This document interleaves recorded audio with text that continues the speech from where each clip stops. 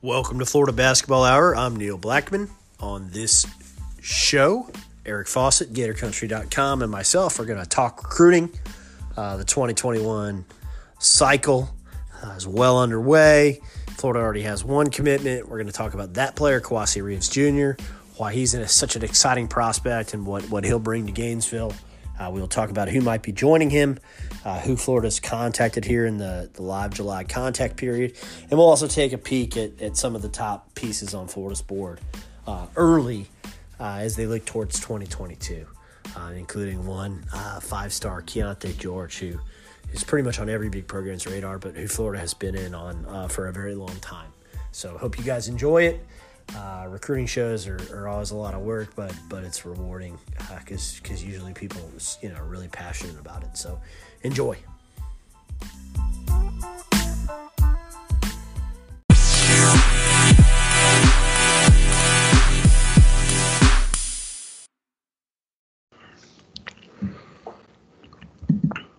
Welcome to Florida Basketball Hour. I am Neil Blackman, Saturday Down South. I'm with Eric Fawcett, GatorCountry.com. Eric, second show in this week. I guess it's not really, because it's Sunday. So new week, new show. Gonna do recruiting. And I think the best place to start is probably with the guy Florida has on board. Tell maybe somebody just tuned into Florida Basketball because they saw recruiting and they're suddenly more interested than they were in our last show. So tell people what does Florida have in the guy they've got on board already for 2021, Kowacie Reeves Jr.? Hey, if my Twitter is any indication, there might be some people that are looking to vent out some football recruiting frustration and may have stumbled upon this by accident. But hey, if that's you, good to have you. Stick around. But man, I love talking Kowacie Reeves Jr. There's just no question about it. I have so much fun watching him play, both just because he plays such an aesthetically pleasing style of basketball with just real fluidity, great ability to make shots.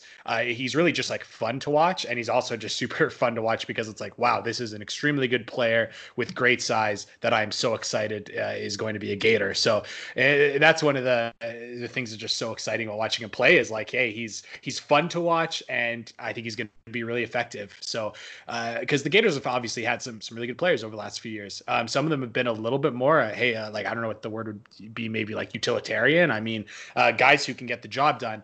I love Kavarius Hayes. He's someone I ride for a lot. But Hayes, it was his style of play, like the most visually exciting. Hey, not all the time. You needed to really understand the nuances of defense and screen setting, stuff like that to enjoy him. When it comes to Kowacie Reeves Jr., everyone's going to love him because, hey, he's going to be dunking on guys. He's going to be hitting tough jump shots, and he's going to look really fluid and smooth doing it.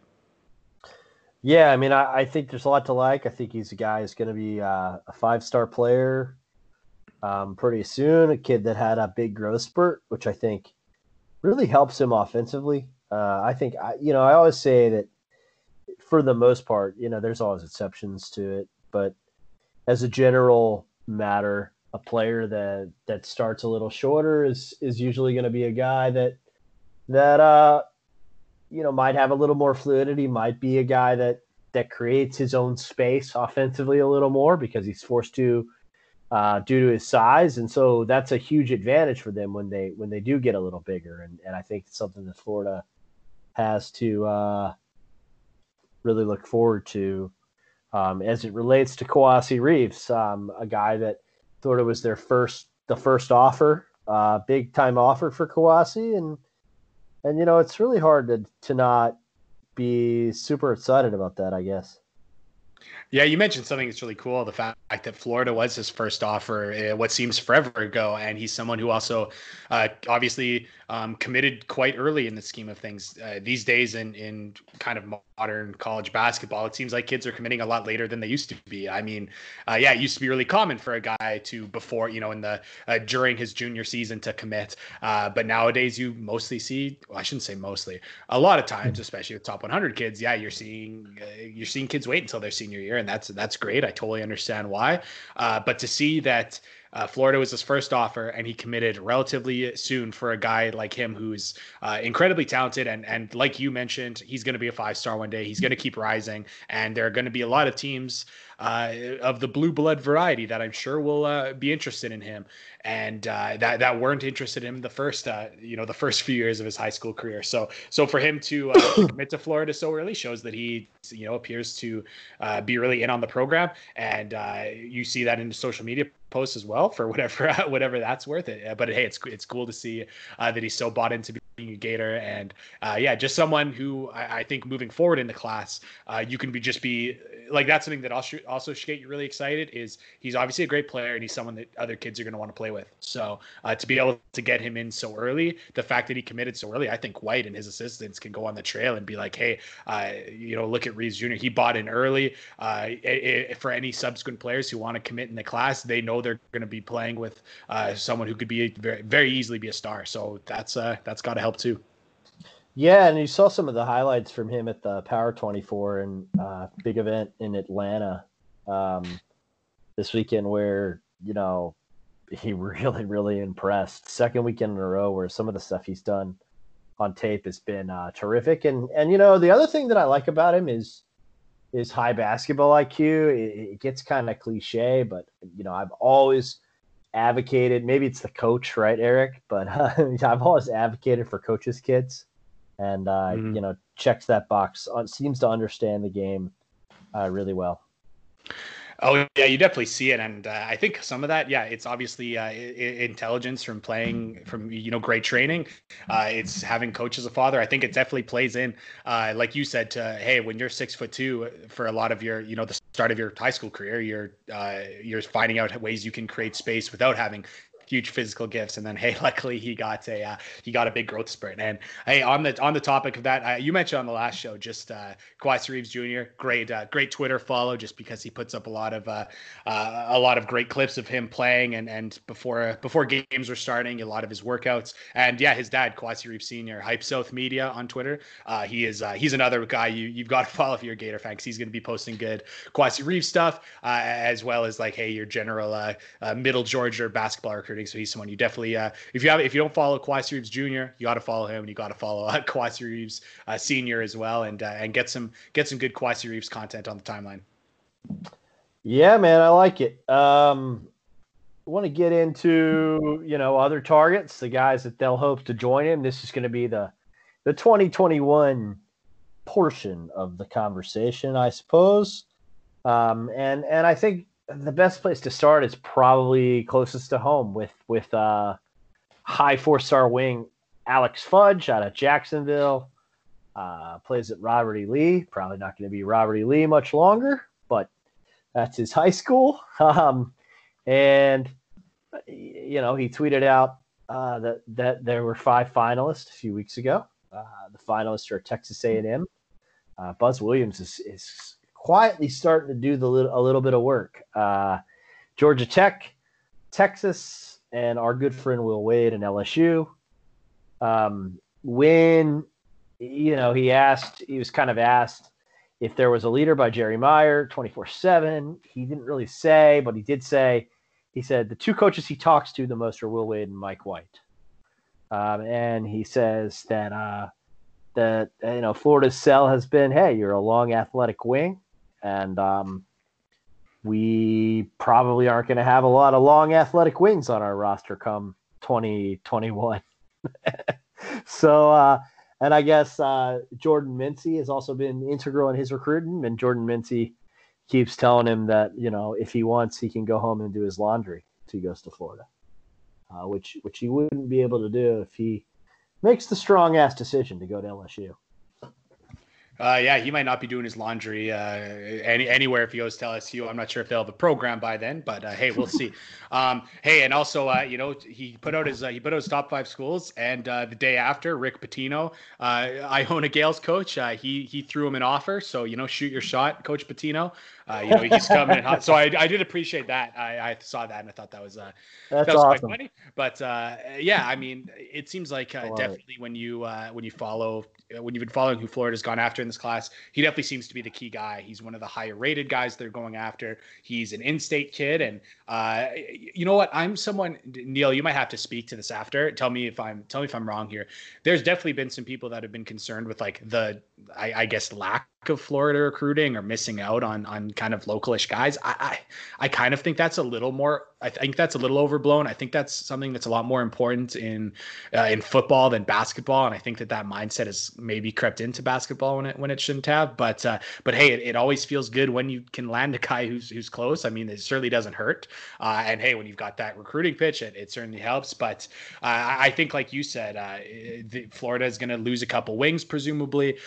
Getting as many wings in as possible is going to be ideal. I mean, there's something that from the very origins of this podcast, we have wanted Florida to get more wings going into the season.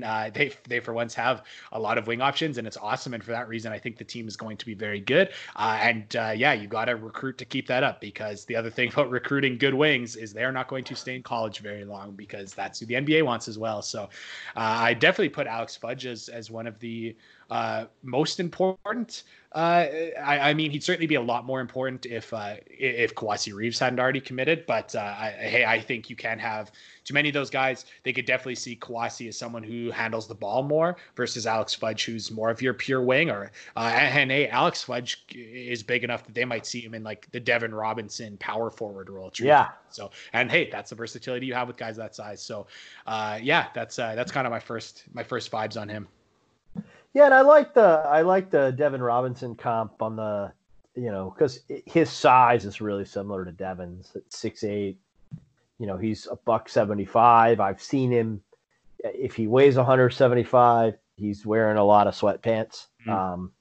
He's not that big, so he's going to come in real wiry. He's going to be a guy that's going to need Preston Green, but because he can lead, because he's got a really explosive first step, because that jump shot is kind of funky looking, but it goes in a lot.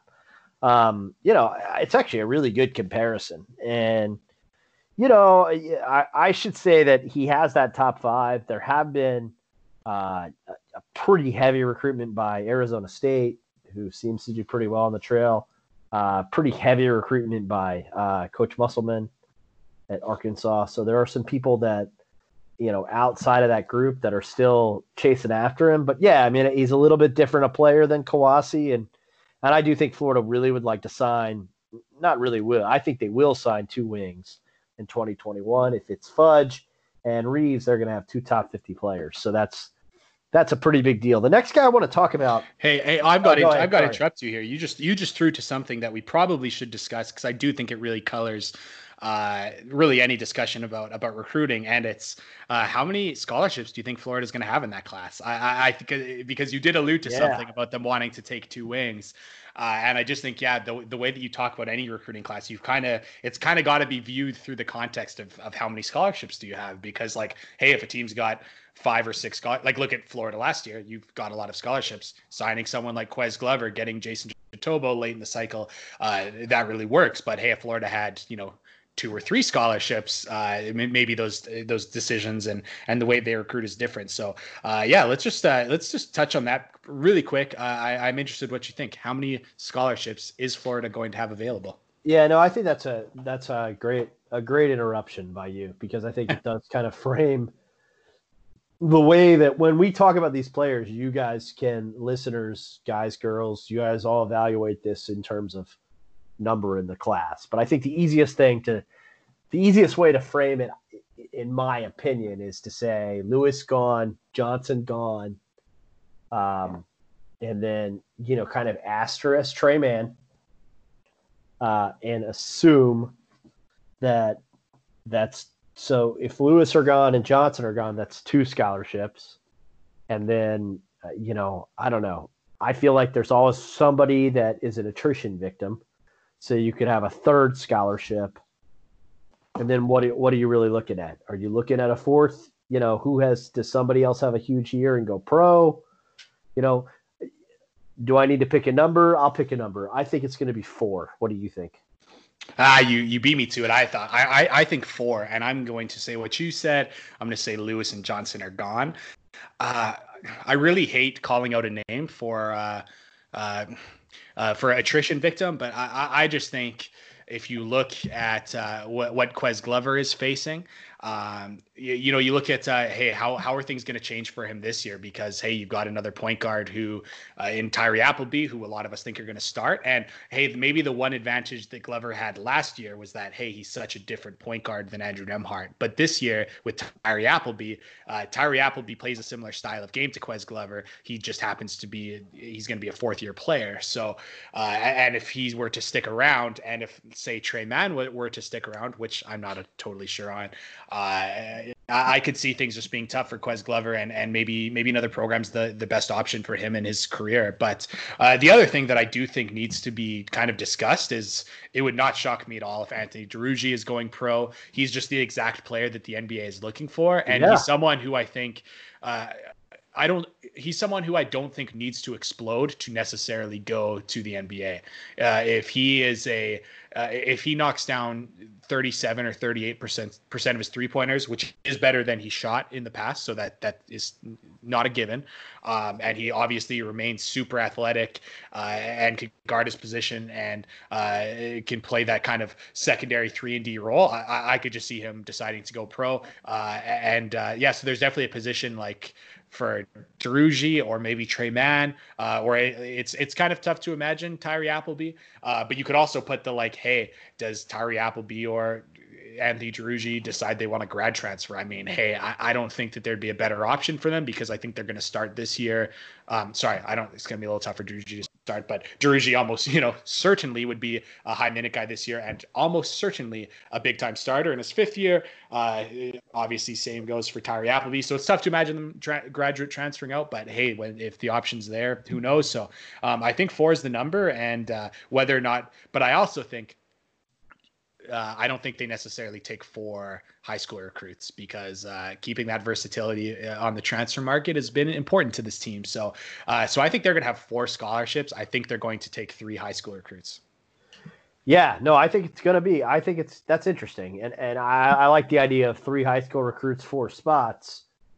And I'm with you. My 4th guy was going to be Duruji, and so we're kind of thinking the same way. It's interesting. Like a guy that I thought.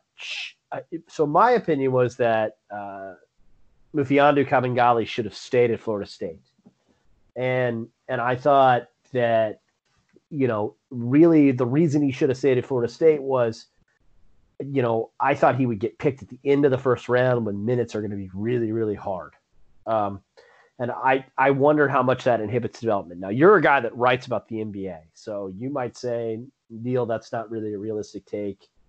And, that's fine. This can educate me too, because I don't necessarily understand how that works. But in my mind, let me tell you how that works in my thought process.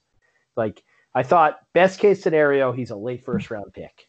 And if he is, that means he's drafted by someone good. And if he's drafted by someone good, he doesn't see the floor, but he doesn't go to the G League. And if that happens, then you're counting on him to get good in practice. And you don't get good in practice in the NBA because they don't practice that much. All right. So maybe that's really simplistic, Eric. But to me, I thought another year in the ACC wouldn't hurt it. Now, the flip side of that, all right, because I and Eric, this, but maybe first time, second time listeners don't. Eric Fawcett and I will never, I'm speaking for you here because I know that you've said this before. We will never fault a kid for going and getting paid. All right. So I get that. And I also know, because Eric's been following Kabengele a lot longer than most of us. I think he was 22 already or about to be 22. And the age thing matters. And I remember listening to our buddy Rob Duster, who guy we respect. And Rob's kind of point was Kabengele left because of his age. It wasn't so much like he didn't want to play at Florida State anymore. Duruji might really be in that position. Well, for Kabengele, I mean, he was someone who got drafted in the 1st round and I think by knew that the he was going to be Clippers, drafted. right? Late. Yeah, late.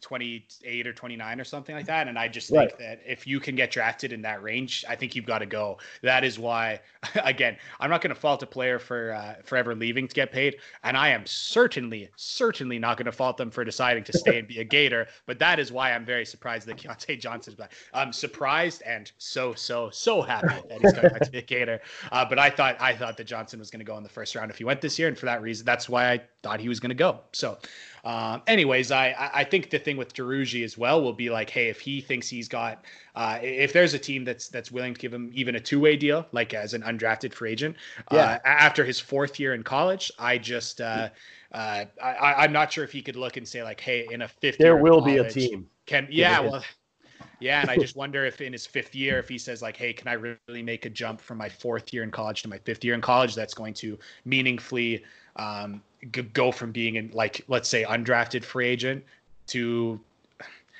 actually, this is getting into a conversation we didn't think this podcast would go. Sometimes being an undrafted free agent is better than being a second round pick in my opinion. And that's, Neil referenced it. One of my other writing jobs, it's not Gator Country, is writing about the NBA draft for NBA Canada and some of the other NBA properties around the world. So I do think about this stuff. Let's look at Chris Chiozza, who was undrafted and had the opportunity to essentially go pick between a bunch of teams that were offering him where he could go play for second round pick money without having to say, hey, this is the team that drafted you. They're the only ones you can play for. And that's why every year you see a lot of undrafted free agents that are really good, do really big things. And a lot of them could have been second round free agents, and they straight up told teams, no, don't draft me. Such as Terrence Davis from Ole Miss, who's out with my Toronto Raptors right now. He could have gotten drafted in the middle of the second round, and he said, no, thank you. I'm going to go undrafted and pick the Raptors, a really good team. So anyways, there's advantages to being a second round pick, but first round pick it means guaranteed money, guaranteed term. So if you have that opportunity, you've got to go. But anyways, this interruption I gave you, Neil, has really gotten off topic a little bit to the NBA aspirations of Anthony Duruji. So we can get back on track, and that'll be my one interruption of the podcast. It was a good one. Light moving forward. No, it was a good one, and it allowed me to kind of flesh out, my like weird theory about, the risk of being late first round versus the pros of it. So the next guy I want to talk about is Robert McCray, 6'3" guard. From Columbia, South Carolina. You might be like, why are you still talking about Robert? If you're deep into the recruiting weeds, you may say, why are you talking about him? And the reason is, so if it's three high school players, my thinking is that Florida will sign two wings and a point guard. Or they'll sign two wings and a four, like classic power forward, or a five. But it won't be they're not going to sign a two guard, I don't think. So like that would be the position I don't think they'll sign. And I'm interested in kind of Eric's take on that. But the reason I bring up McCray is that he was a high riser before things got shut down. He was a guy that really shot from like no recruiting ranking to like the high 3-star mode. And when they started playing again, or they started the evaluation period, he was one of the first players that Florida contacted. The July evaluation period started July 12th, the live contact period. The rules are pretty scary about that. But Florida was in contact with him multiple times, and then he went and committed to Steve Forbes at Wake Forest. Basketball commitments tend to be a little more the players tend to stick to them more than they do in football. But I don't necessarily know if Florida will just back off immediately. So that's kind of why I wanted to bring up McCray, because I think he's a big at 6'3". He has nice size and a nice body, and he's also a guy that can really change pace from what I was able to see on film.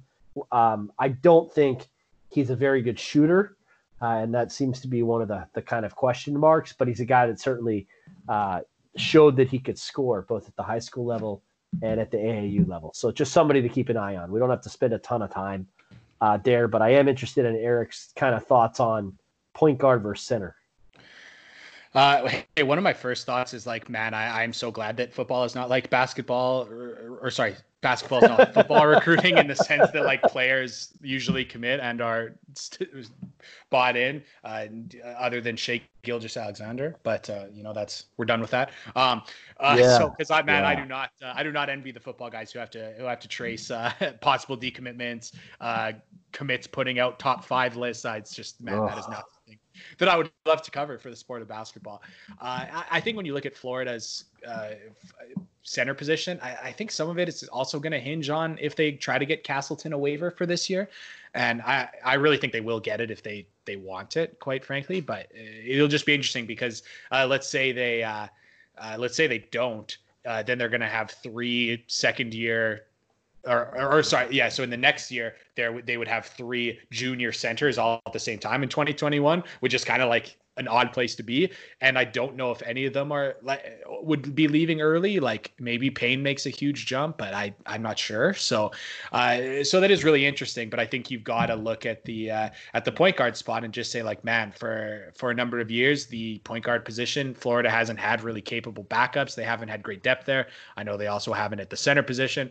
But I think they've just got to look at that as a position of need and look for one there. And the other thing too about Robert McRae that you brought up, even though he's committed to Wake Forest, is the fact that it was someone who Florida saw as an unranked player. I think at the time that Florida offered him, I think he had like an East Carolina offer, and I mean Carolina has been brutal the last number of years like that. And I think even now his offers were like Florida, College of Charleston Southern, and like Wake Forest and Florida. So like, I still think it's worth noting, just like, even if he doesn't end up at Florida, if he ends up going to Wake Forest, that's still like a guy who was totally off the radar and unranked that Florida saw as a high major player before other people did. So I think it's even worth giving them some credit, even if he's not a Gator. Yeah, no, I would agree with that. Trying to decide who to talk about next. Let's just do Carter Witt. I think he's a guy we've mentioned before, a guy that Florida's recruited for a long time. He's a point guard out of Raleigh, North Carolina. Totally different player than Robert McRae. Yeah, does he terrify you, Neil, or are you excited by him? I don't. He is not a take for me. I remember you had that had that opinion when we first offered him, however long ago. He remains not a take. Okay, got you. For those who are unaware, he would be like Costco Jason Williams, like great value white chocolate. It's maybe that's maybe a little bit disrespectful, but he is someone who plays the game with a lot of flash, pretty fast and loose. There's part of me that's like, wow, this is amazing. This is so fun to watch. And then there's part of, the Neil Blackmans of the world who are like, no, this is not someone you want to ride the wave and up and downs with. But he has been interesting because I still remember when they first offered him and I didn't know who he was. So I searched it up and found some of his video, and it was just, no look passes, behind the back passes, crazy dribbling. It was something. It was something, I'll tell you that much. So yeah, Neil, I was anxiously awaiting to hear if your opinion had changed. And yes, obviously it has not. And I can understand that. I can get behind that. Yeah. I mean, it was something. That's really a great way of putting it. So a guy that I do really like is Tyrese Hunter. 4-star from Racine, Wisconsin. Another guy that the Gators have really recruited forever. Plays at a really big-time historic program. St. Catherine's, one of the best programs in Wisconsin. Oddly, not really. The Badgers aren't really a factor, which is like the first thing that kind of stunned me, to be honest. I mean, it's like, if you're from Racine, Wisconsin, you would think that like Marquette and Wisconsin would be, right there. They're not. This is a very high 4-star player. He has tweeted out a top 10. Florida is in it. Notable teams also in it. UConn, Arizona State, Marquette. I guess I shouldn't have mentioned Marquette because I just owned myself. And Tom Crean in Georgia, because what high 4-star wouldn't want to go and let Tom Crean use his talent? That's true. Riding off the momentum of a big season a year ago. But what are these other things I have to comment on? I just feel like as long as I've been at Gator Country covering recruiting, it just seems like every player Florida has offered, Arizona State has offered as well, and every team that Florida seems to have some momentum in, so does Arizona State. They've only beat them out for a couple players, of which like I'm not totally sure who all Florida was like super like totally in on. But yeah, Arizona State, a little bit of a thorn in the side, I'll tell you that much when it comes to recruiting. But something about Tyrese Hunter that I think is really interesting, and I think I'm going to spoil a little bit of my overarching takes. I was going to ask you, Neil, at the end of this, what are some of your kind of overarching takes on Florida's current recruiting style? And so you can kind of prime yourself, because I'm still going to ask you. But one thing I'm going to spoil right now is Florida is definitely getting back to smaller guards, not like of the 5'10" variety necessarily, but Tyrese Hunter, 6'1", 160 pounds. And that's kind of the range you're going to see some of the other point guards that we're about to talk about in, is that like 6 foot, 6'1", 160, 170 pounds. It definitely seems like Florida wants to get back to having these quicker point guards, and I think that's kind of relevant on both sides of the ball when it comes to, hey, they want to be able to have a ball handler who can go and pressure the other team's opposing point guard and steer and dictate the movement of the other team's primary ball handler. I think I see that in the way that Florida is recruiting, as well as you have a skill, you just have a higher skill cap if you're fast, quite frankly. Even if you're fast and you don't have a great handle, then coach is still going to be like, hey, we tighten up that handle, he's got the raw foot speed and first step, we can make something happen here. So Tyrese Hunter is definitely the best of them, I would say, of I think perhaps just the most I've seen and the most interested I'm in. But yeah, just someone who really good on his feet, prototypical size for what the staff seems to be looking for, and yeah, someone that you're definitely going to have to watch. And I don't know who the last recruit Florida's got from Wisconsin is, but I love that they're they're looking for talent. Yeah, number one player in Wisconsin per ESPN, number two per 24/7 composite. And you know who he reminds me of? And this whole take is based. This is the problem with doing like recruiting shows. It's like your takes are based on highlight videos for the most part.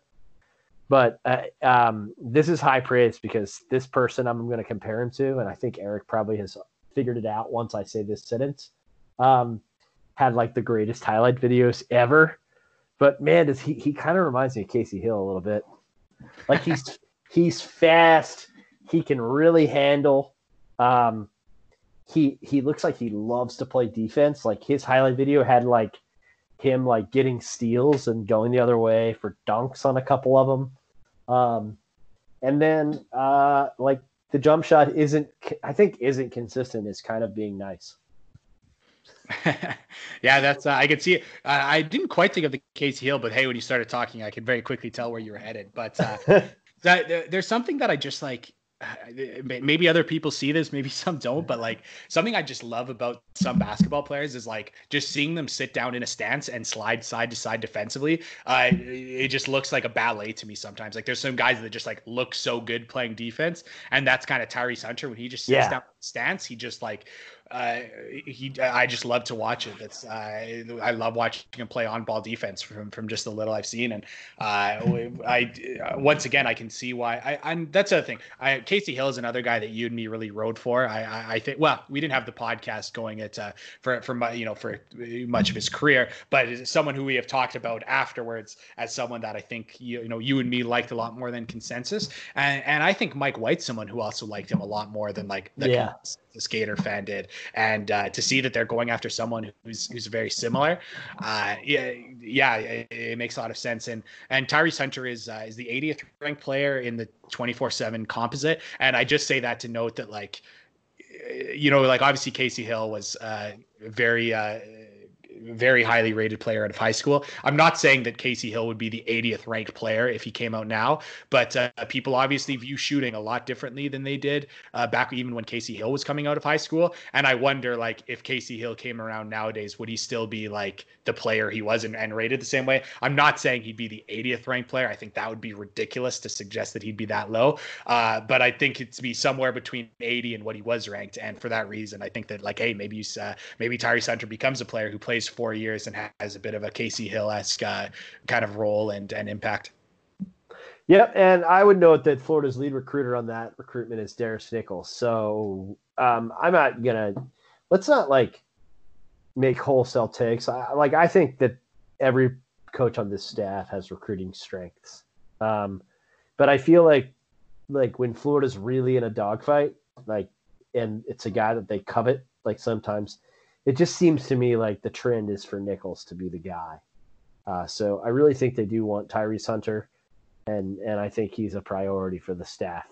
It would appear that the next guy we'll talk about is I don't want to call anyone a backup plan. That's not fair to the kid.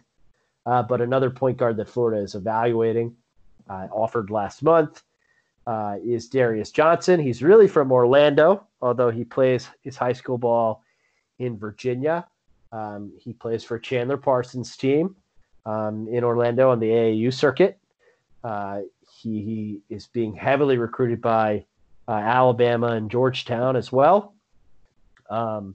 And, you know, the offers are really pouring in for him this summer. He's really taking advantage of these virtual workouts. He has one really interesting offer that we should circle, and that's UCF, and that's because his father is on the staff there.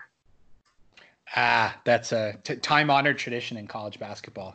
Though I don't think they gave the Cade Cunningham treatment just to get Darius Johnson, with all due respect to him. But yeah, he's I know what you're saying. I mean, would Florida take him right now, like tomorrow? I don't think so, but someone down the line, I can certainly see why they're interested. Again, a player, 6 foot, 6'1". He's a lot thicker though. He's not like I've seen him sit at 180, and just seeing what I've seen on film, he definitely just like he's built strong and he plays tough, and I can really see why he's someone who I'm not sure where I think he'll end up being ranked, but when you see how strong he is at his size, and just to see that he has the skill set that's that he has that skill set that's maybe going to be a little bit undervalued by some recruiting services, just because he isn't a big time scorer, but he really defends and I think moves the ball intelligently. He's someone who, if he sticks around till late in the cycle, and if Florida does end up having a lot of scholarships open, I would definitely see them still kind of remaining interested. Yeah, no, I mean, I think it's, and I apologize for the background noise there. All of a sudden, Eric, I managed to stop that for all the listeners. You can see why Florida's interested. And again, it's a guy that one thing Florida seems to be doing is getting in early on high risers too, guys that kind of come on late bloomers.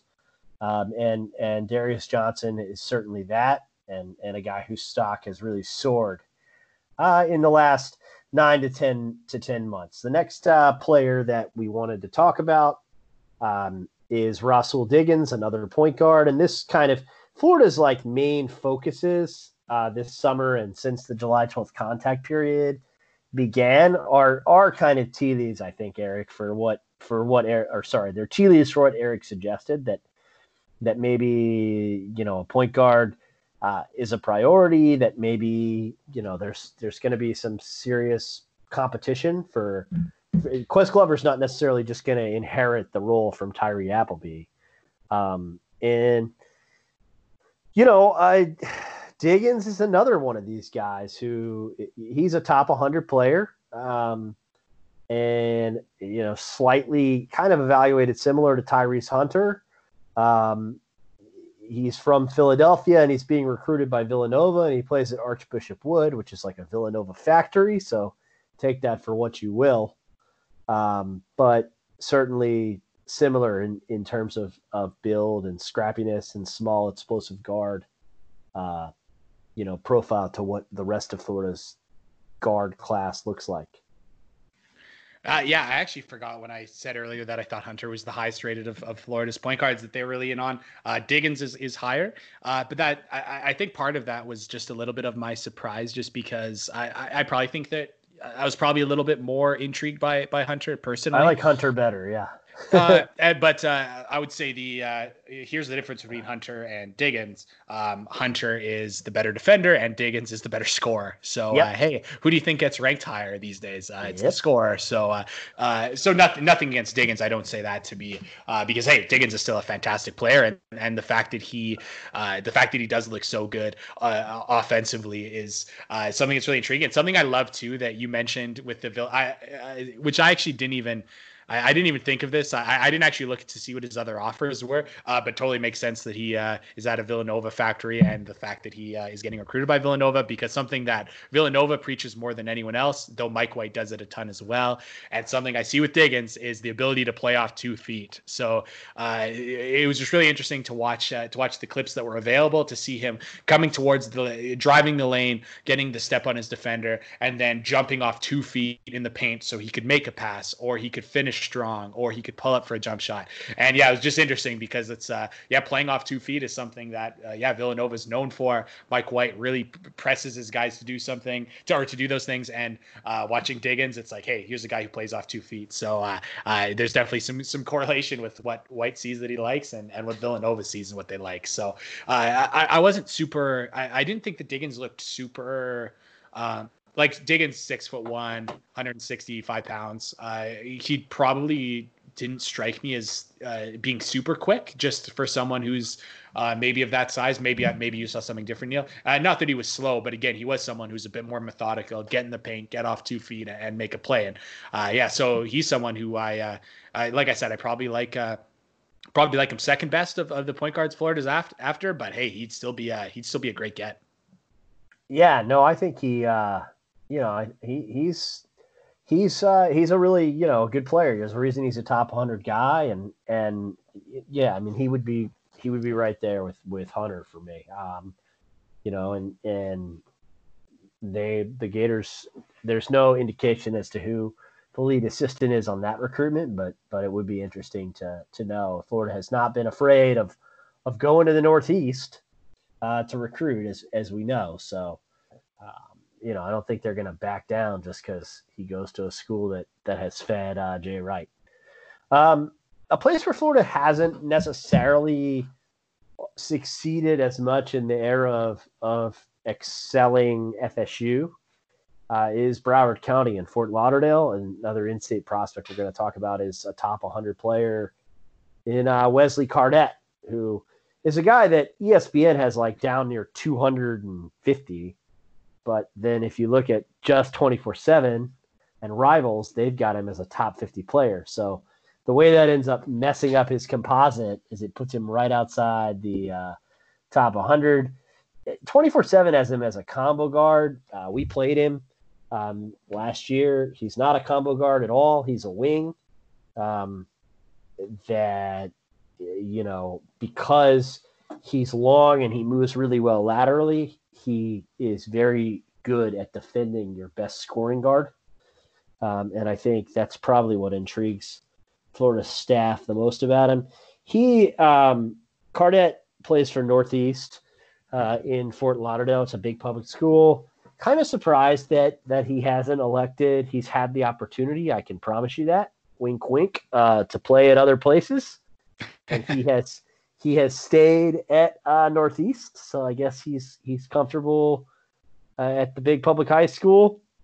And he was with Team Breakdown, one of the better Florida youth teams this weekend at the Power 24 tournament where Kawasi Reeves Jr. was. I hope the two of them met. He did not play particularly well yesterday at that tournament, but he did play very well on day one. On day one in 2 games, he was 11 of 21 from the field. And on day 2, he was 5 of 20 in their 1 game. So he really shot at a high volume and not an efficient volume. But he did grab 7 steals for the tournament and picked up 17 rebounds using his size to really stay aggressive on the glass. Which Florida loves to ask their wings to rebound, and if they're going to go with smaller guards again, they're going to need to do that continually. And I think his ability to rebound has improved immensely, which is a positive sign. for his recruitment. So that's I've seen him live scouting report on Wesley Cardette. Other players in his recruitment, Nate Oates has been recruiting him forever. Saw Nate at the game that they had with our program, and Jim Larinaga, always around Wesley. So I think Miami, Alabama, big time players. He's also a good friend of Dudley Blackwell, who just signed with Iowa State, and Iowa State has been recruiting him as well. So maybe he would join his buddy. But it's a Jordan Mincy target, and that's kind of where things are with Wes Cardette. I think when you mentioned where different recruiting services had him, you also kind of established our power ranking of recruiting services. I think we vary a little. I think you're a little bit higher on Rivals. I think I'm a little higher on 24/7, but ESPN is not a place that I find myself searching for recruiting information. I will say that much. But definitely Rivals, definitely 24/7 are the best two. I don't know if you've seen this, but you talking about the fact that he's listed as a combo guard. If you see what he posts on social media at some of his interviews, he is like posts his highlights and he says like 6'6" point guard, eyes emoji. Stuff like that. So I think he might be pushing the narrative that he is a guard. He's a big guard. A bunch of his own posts. He's talked about how he plays point guard, and I think the compromise of like 24/7 is combo guard of like, hey, we don't really think you're a point guard, but we won't call you a wing just to kind of like throw you a bone. As much as I don't think he's a point guard for sure, and I don't even know if I would list him as a combo guard, as in I wouldn't. I still think he does offer some ability to handle the ball and be a secondary or tertiary playmaker. And again, that's just something that I've really harped on about the Gators, is that they just have not had enough secondary ball handling or secondary playmaking on this roster. So I do think that, hey, if he's your first or second best ball handler, you don't love that. But if he's your third best ball handler and playmaker, then it's like, wow, there's a huge advantage there. So getting a guy like that, like let's say Kwasi Reeves Jr. plays shooting guard, which is something you and me haven't actually really talked about, is what position we see Kwasi Reeves Jr. playing best at. But let's say he plays shooting guard, and let's say if the Gators were to get Cardette, then he plays small forward, and then let's say they have something approximating a true point guard. Then suddenly you have, let's say the point guard is presumably going to be a great ball handler distributor. Then you have huge plus playmaking and ball handling at the two guard with Reeves, and then you're also going to have a big plus of playmaking and ball handling with Cardette. So I do think that for the way basketball is played nowadays, you need multiple ball handlers, multiple distributors, guys who can pass the ball and keep things moving around the perimeter. So that's probably a reason why I looked at the way he played, and I was like, yeah, I don't want him to be my combo guard, but man, I would love to have that playmaking from my tertiary ball handler. Yeah, no, I think that's a great point. And you know what is interesting is that, Team Breakdown has been pretty kind to Florida historically. So, and Kenny Boynton certainly still holds a lot of influence around that group. So, I wouldn't rule out Florida doing something from the Fort Lauderdale area in 2021. I think Wes Cardette is probably a bigger priority than Jordan Shorter, his teammate. Although Jordan Shorter's always tweeting Florida stuff. Speaking of people who, like, there was some tweet on Jordan Shorter's profile in May that was like some random article saying that Jordan Shorter had gained a lot of interest from Florida, and man, did he retweet that quick, So, so like Shorter is a 6'5", 185 pound guy who I think is a two guard who probably wouldn't care how you classify him if the Gators were to offer. He has a very interesting offer from Oklahoma State, and apparently, he's a priority for Oklahoma State, which is pretty interesting. But definitely a guy who can shoot the rock. Shot 55% this weekend at the Power 24, including a 45% clip from downtown. So he can fire it away. And is another guy that Florida has offered. that we didn't really have on our list, but I just thought I'd bring him up because he plays with Wesley Carnett. That really does kind of wrap up the 2021 list of guys that Florida's that I was able to find Florida having some contact with in the July live contact period. I don't know if Eric had anyone that he wanted to add in 2021, or if we want to go to 2022. I don't have anything to add, so let's touch on 2022 quick. Yeah, let's do it. I know you wrote an article about some of the 2022 prospects. I would add that Florida has offered a couple guys in the last month from 2022 that didn't have Florida offers previously. One is Chase Cormier, who is a 4-star guard from Atlanta. They offered him at the beginning of the July live contact period. I've been in touch with him. Wasn't able to find a whole lot on his game other than he has a really nice reputation as a shooter. Yeah, that seems to be the case, and that's always interesting to see the way that to see like the offer list of those guys because. You see that like Arkansas put out an offer. I haven't actually looked, but I'm going to assume Arkansas has offered like triple-digit players. Everybody, just like the transfer market, and they're like, "Oh, sorry, Chase Cormier. I thought you were on the transfer market when we gave you the offer. Sorry, we didn't." He's someone who definitely has some shiftiness to his game, but as is definitely obviously difficult whenever you start getting into like 2 years out recruiting is you've just got to really squint to see how he looks on a high major floor, just kind of physically. But again, I'm not saying like, well, he's not a high major player because he's not already as a 2022 kid physically mature. But at the same time, it can be a little bit difficult to look at some of the guys that are really thin and can shoot the ball and say like, hey, well, what is this guy gonna really look like in a year and a half? And so the way he shot the ball, the way he showed some real shiftiness with the basketball in his hands, definitely some intrigue. But he's someone who I'm kind of a little bit apathetic to until we see more. But there's definitely some people who have seen him a lot more than me who like him. Another guy that I think is really interesting to talk about is 5-star guard Keontae George out of Louisville, Texas. I think he might be a 24/7 composite 4-star, but I know he's a 5-star on Rivals. And I'm not plugging Rivals. I wrote down 5-star, and I might not have checked to see if he was 24/7 composite 5. In any event, he is a guy that Florida offered when he was in 9th grade. Beginning of 9th grade. Obviously, now he's just finished 10th grade. Florida was his second Power 5 offer. Iowa State offered first, and Texas Tech offered recently, and immediately kind of became the favorite. Given that he's from Louisville, he's a player I love. I think is going to be a McDonald's All-American.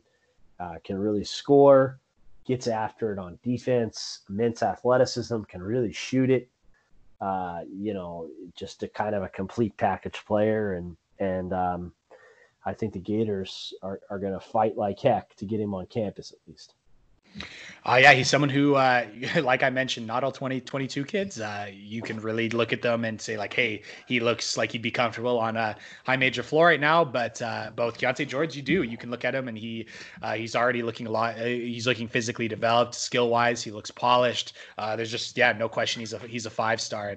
24/7 I think they had him 16th, and I looked to go see what ESPN had just out of curiosity. They had him 13th, so they weren't like super out of. They weren't an outlier here, but definitely all the recruiting services love him. And what I'm really interested in is just like when you saw that Florida hired Al Pinkins, he was a guy with big big Texas connections. Yeah. Florida got a lot of Texas offers out. Nothing has come from it yet. Really. And I'm not saying that's the fault of Al Pinkins or anything like that, but I just, it's clear that it looked like Florida was trying to make the area a bit of a priority for recruiting, understandably so when you see the talent that comes out of there. So I'm just looking to see like, hey, can this be one of the Florida players that Florida can really have a great chance in or a Texas player that Florida really has a chance in, just because, they not only have they not landed someone from Texas, but I think that they didn't really get super deep in the recruitment of any of the Texas targets. So, this would be different. That'll be interesting to see because, this is definitely the highest rated player on their board, and they don't go star hunting a ton, so they obviously think they have an opportunity here. Yeah, no, I think that's an important point, and obviously how early they were in on the recruitment is kind of a testament to the fact that they were going to be in this as long as they can. So I think that will continue, and obviously 2022 is a long time away, but he's going to be a priority. Another guy I think is going to be a priority is Jordan Surratt. He's from Dorman, which is the high school PJ Hall went to. You can't. Eric and I don't like to speculate much on the show, but you got to wonder if Florida watched PJ Hall and just decided that they really like Jordan Surratt. Talk a little bit about his game. I know he's a guy you mentioned in the piece you wrote. Yeah, he's physical. He plays tough. Especially for a 2022 kid, he's definitely one of the bigger players out there, and he makes it known. He plays just super hard, super high motor, and he's someone who I could see them maybe looking at him as a power forward, probably with the way that they've used the 4 spot recently, and that isn't really the case with again, like there were some of the wings that you like maybe saw them playing, like I said, the Devin Robinson role, but I think maybe more prototypically Jordan Surratt fits that mold, and just someone who definitely stuck out even before Florida offered, just when I was like looking for Dorman basketball content a year ago, and when I was obviously still very heavy into PJ Hall, of which I'm going to remain.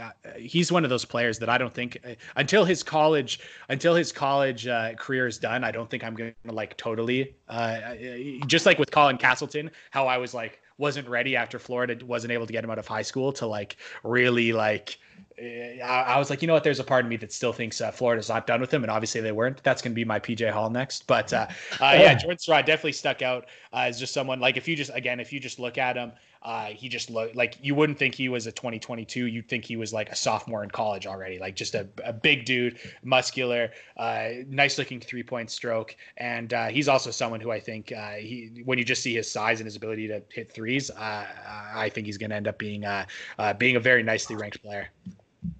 Yeah, no, I think he will too. And then the last player is Ben Middlebrooks from Fort Lauderdale, another guy that is in the Broward County area, 4-star player. Auburn has offered. LSU has made a strong ass offer. Florida offered well before both of them. So Florida was in early, offered him in 9th grade. Ben is a really smart kid. He shoots just well enough from the outside to kind of keep a defense honest. He's not Matt Bonner or Mike Dunleavy out there, but it's enough, I think. He plays really, really hard, and he has a nice handle. So that kind of also keeps defenses honest because he's good enough off the bounce to kind of get to the basket, or at least put it on the floor when he posts. The best thing about him is his hands, both on offense and on defense. We used to love to put him on smaller players, and because he was a good enough athlete to move laterally with him, but also, he was long enough to really bother them, whether it was disrupt passing lanes or, to come in and swat from behind, that kind of stuff. So I think just a very useful player with his hands, and then soft touch. He can post, kind of plays bigger than he is when he is faced with bigger matchups. He's a guy who played really, really well for us against Montverde, scored 20 points. I'm really proud of him, and I think he's going to be a very good player. Yeah, I was waiting for you to just mention that you coached him, of course. That was an important note because, and also I intentionally looked at him no more than just knowing that I wanted you to handle that one. But I remember you saying maybe a year or two ago when you mentioned that you had this really good player, Ben Middlebrooks, and I was like, oh, I got to try to see what I can find. So it'll be interesting too, because again, just because Florida hasn't like really pursued a lot of those players, and again, just like looking at the way that Florida's front court has gone, especially when it comes to like they've been playing, 6'4" Rice transfers, or 6'5" Keontae Johnson at the power forward spot. And I know Chase Johnson, they almost had someone who sounds a little bit like what you might have described as someone who can shoot a little bit, but has really good hands and feel. They almost had someone like that, obviously, in Chase Johnson. So I would be definitely interested in a player like that, that with a little more positional size that can kind of come into that position and bring something they haven't had recently. Yeah, I mean, I think, a guy that he kind of reminds me of a little bit is Austin Katstra, who plays at Virginia. I think he probably reminds Tony Bennett of him a little bit too. Virginia was another team that offered last month. So, I'm going to be interested. I won't be there, but I'll be interested to see how his last 2 seasons play out at Westminster Academy. And I think he's a special kid. He's real hungry to get better, and certainly going to be, he will graduate from there, unlike Dudley Blackwell. So he'll be really the highest level player to come out of there in a while. And it'll be interesting. Florida has been on him for a while, and I just think it's important from an overall perspective. Forget Middlebrooks. I think we talked about Middlebrooks. We talked about Carnett.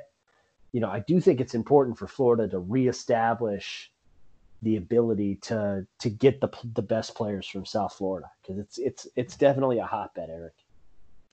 Yeah. I mean, it makes sense. Like something you mentioned Jim Larranaga earlier in the conversation, and I thought it was just kind of like, it's funny because I mean, relative to how Miami has performed, I think they have out-recruited. Miami has out-recruited their actual performance, I would say, but are still pulling in good players.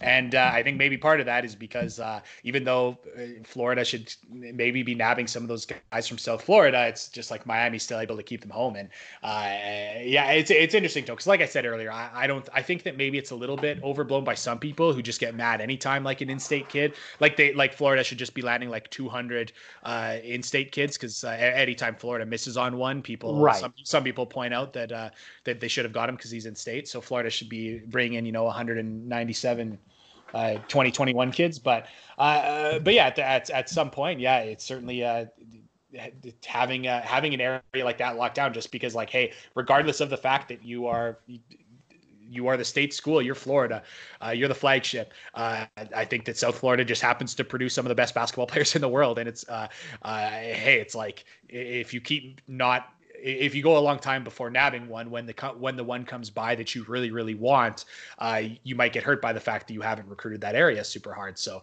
yeah, even if landing some of these guys that are whatever in the 4 stars that are lower but top 100, something like that, that might lay the groundwork for when they do have the top 10 player that you desperately want.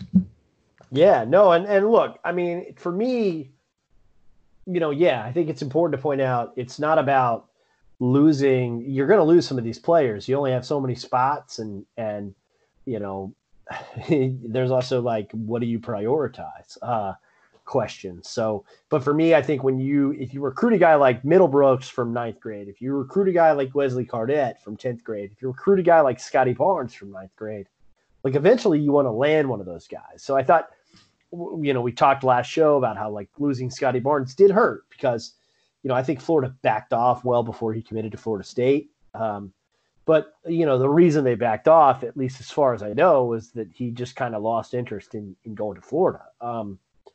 You don't want to, what you don't want to have happen, I guess, the way I want to put it, is you don't want a kid like Wesley Carnett to go to Alabama and then beat you for 4 years, right?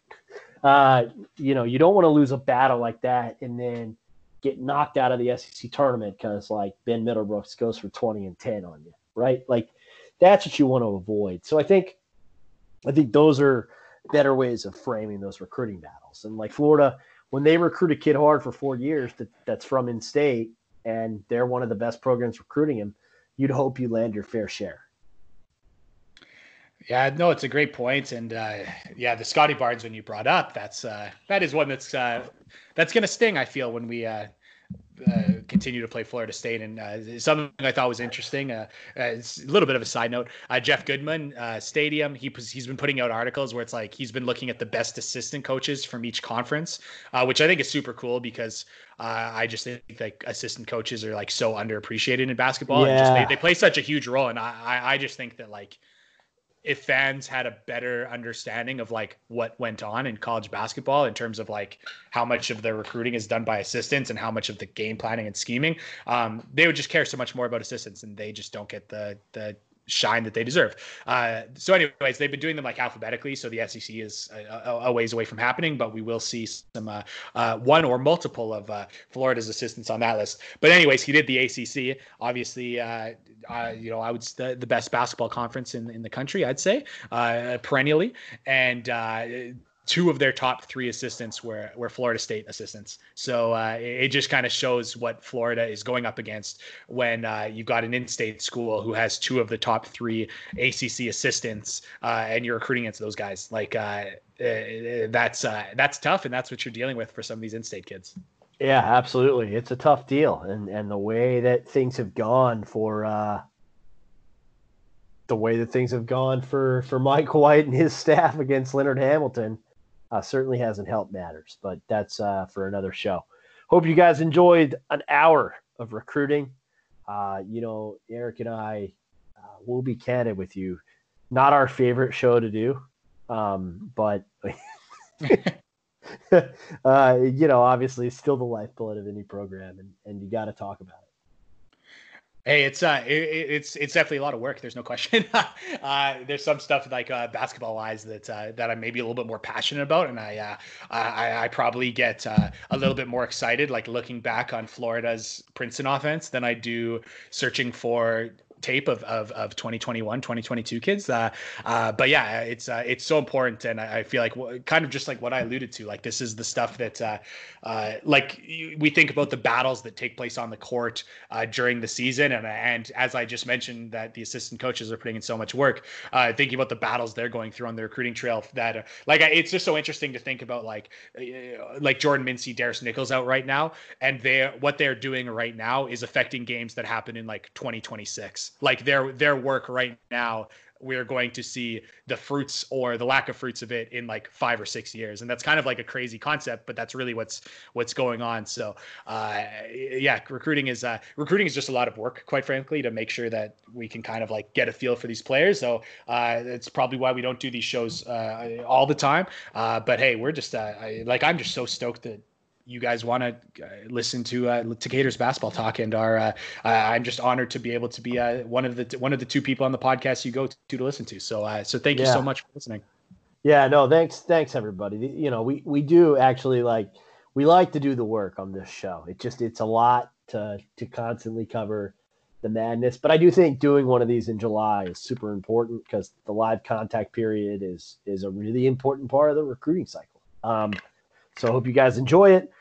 We will be back with another show next week. We promise it will be very depressing. Bye-bye.